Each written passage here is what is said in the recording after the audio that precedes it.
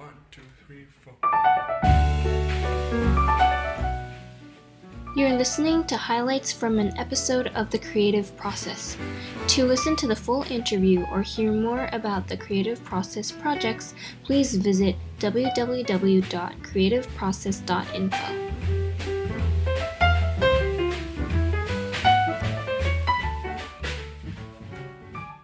What you're doing at Guildhall through the museum and the other performances and initiatives and the educational program is really lovely. And what have the arts given you, on a personal level, and as we look to the future, what do you think is the importance of the arts? Well, art, I would say, from an early point was, has become my life. It's the path that I chose to do. It's what I studied. It's what I've always worked in the arts. I've never worked in, anywhere else. I've always worked, within the art community, and I think that's been my life. So for me, it's only enhanced my life. It hasn't made me rich, but it's made me satisfied with what I do. Happy with my job. Happy with the career that I've chosen, and I think that's a very important point. I think many people choose a career and they're not happy in it. I am very happy in my career. Art for the future, I think I see it becoming changing in the sense that becoming definitely more political. That there will definitely, or the trend is at least that there are definitely art making a statement. I think that art should still maintain a beauty, or art should be.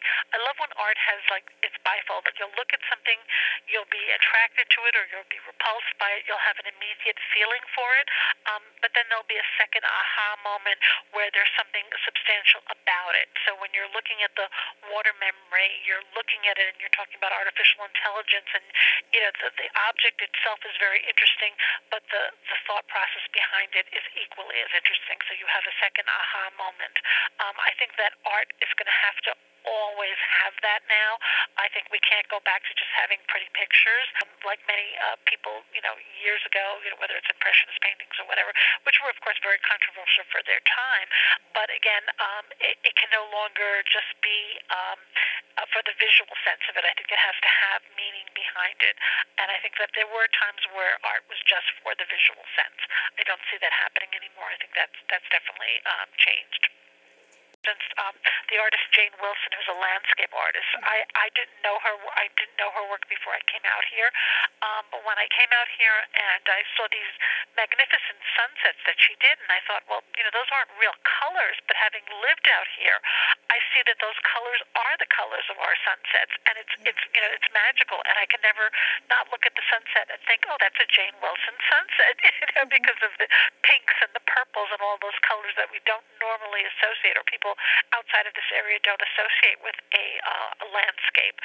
So I think our landscape tradition, our abstract expressionists, and I think just our support of the arts in general out here, whether it be the Pollock Krasner House or the Robert Wilson Center, or what's going to be happening with the church in Sag Harbor and the cinema, so many wonderful endeavors that are all working side by side with one another is truly wonderful. So from being very, very young, I said I want to work in a museum. And I remember taking art courses at the Metropolitan Museum of Art when I was in high school, and loved doing that. I then got an internship between college and graduate school because I knew I had studied art history and anthropology as an undergraduate and was going on for my master's in art history.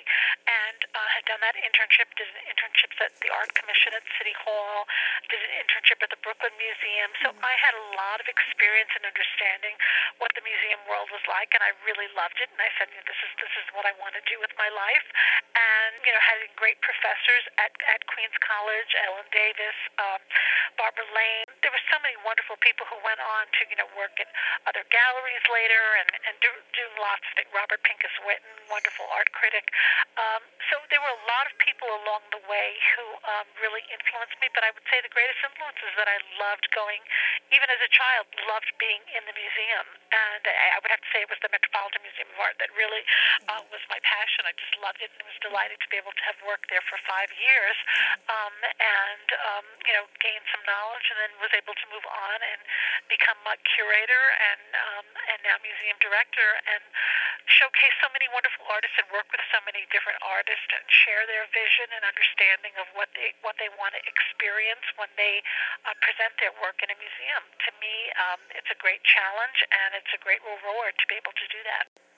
Yeah, I think, years ago, we were just, focusing on sort of, the art.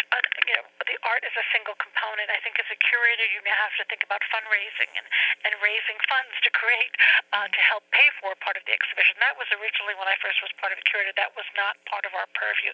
That was just the development department's purview. So there was a different change over, and I think that Ann Temkin did talk about that. There's also the reality that we understand that we have to reach out to a wider community, be it women, people of color, try to get diversity in our programming. And with us, it's sometimes going to be a little bit more difficult because we have to show artists who live within the area, so they have to have that connection. But to try to reach a little further afield so that we're finding other artists, perhaps who don't fit into the regular mold of that. So Ann talked about that as well. How the art world has really broadened. I mean, it's no longer. I mean, now there's art fairs. I mean, that was something that we didn't have to deal with. Now they want. You're supposed to go to Basel. You're supposed to go to Miami. You're supposed to go to all these different art fairs, as well as trying to keep abreast of things. So that changed. I think the relationship between museums and galleries has also.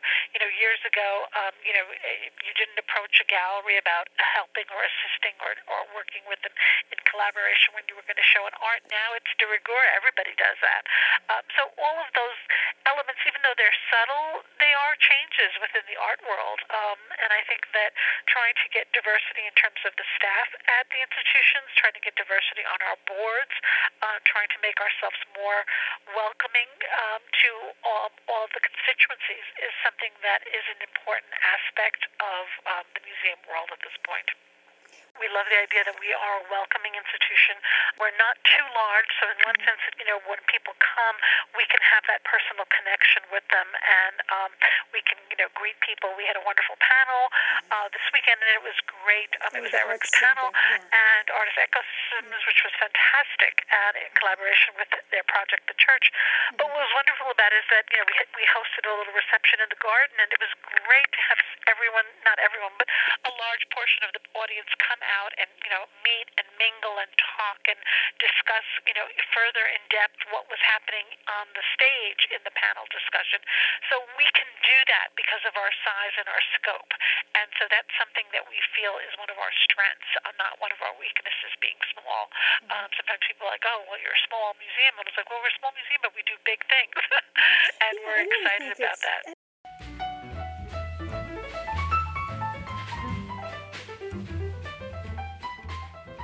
Want to get involved with exhibitions or interviews?